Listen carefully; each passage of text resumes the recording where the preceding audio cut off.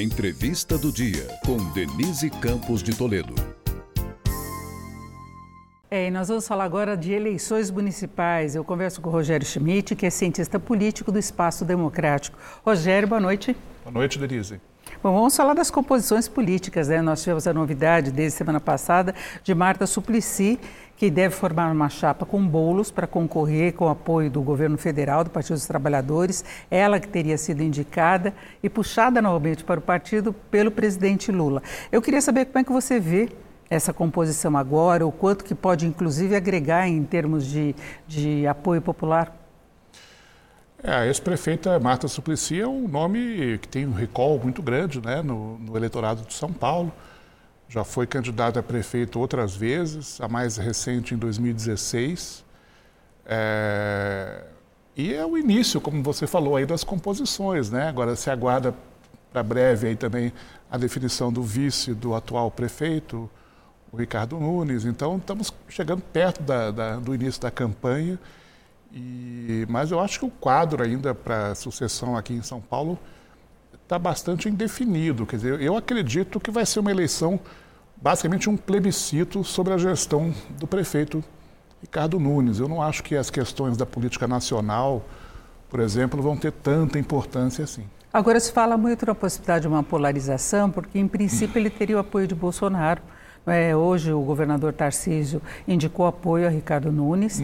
Ele está com dificuldade em definir quem pode ser o vice dele, lembrando que ele era vice de Covas, de Bruno Covas. Sim. Então ele mudou o eleitorado, a base de apoio, né? Na verdade ele tinha um problema maior ainda de ser um nome desconhecido do eleitorado, pelo menos para a prefeitura, que ele vem tentando marcar a presença dele. E agora o último nome que se fala é de Ricardo Melo Araújo, que é coronel de reserva, ex-presidente do CEAGESP, ex-comandante da Rota e bolsonarista também.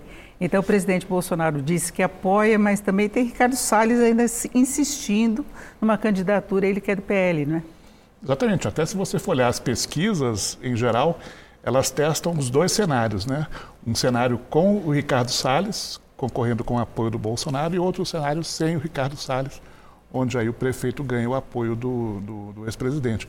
Mas, como você lembrou bem, o Ricardo Nunes é uma incógnita, né? Porque essa será a primeira eleição majoritária que ele vai disputar. Ele era vice do Bruno Covas 4 anos atrás. Então, ele é bastante desconhecido, não é? Pelo eleitorado. Assim, se for fazer uma pesquisa em questão de voto espontânea, eu imagino até que a distância dele para o Boulos, que é um nome bem mais conhecido, até aumentaria, né?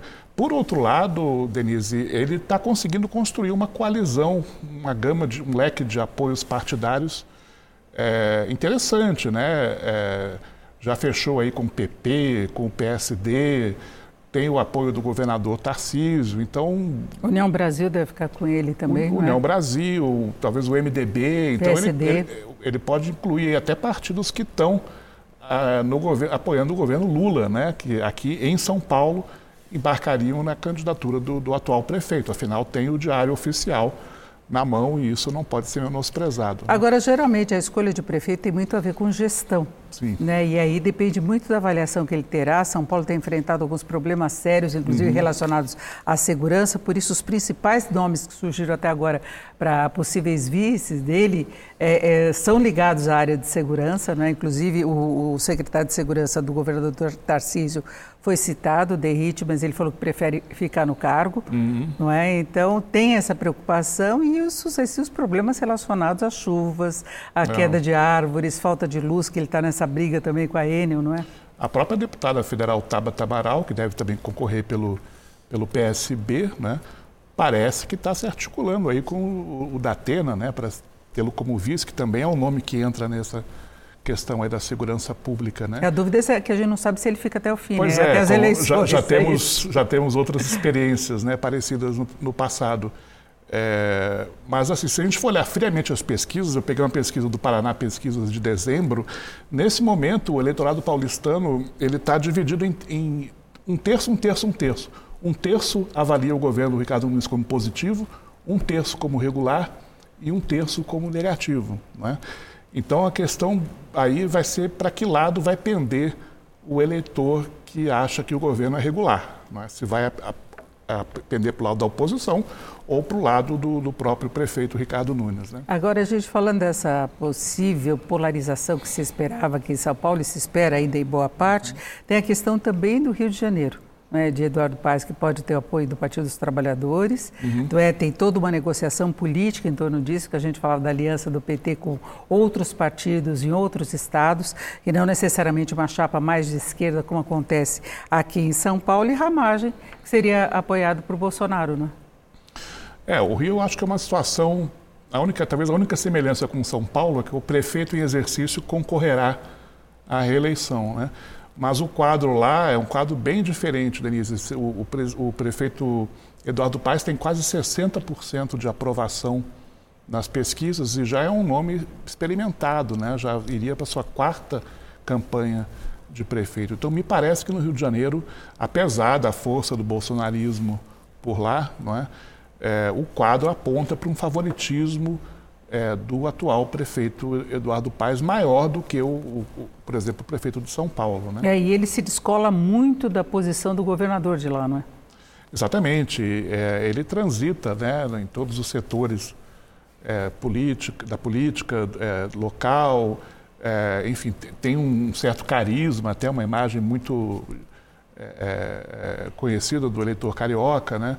Então, e lá o PT, historicamente o PT no Rio de Janeiro não tem muita força. Mas pode indicar a Aniele Franco, né?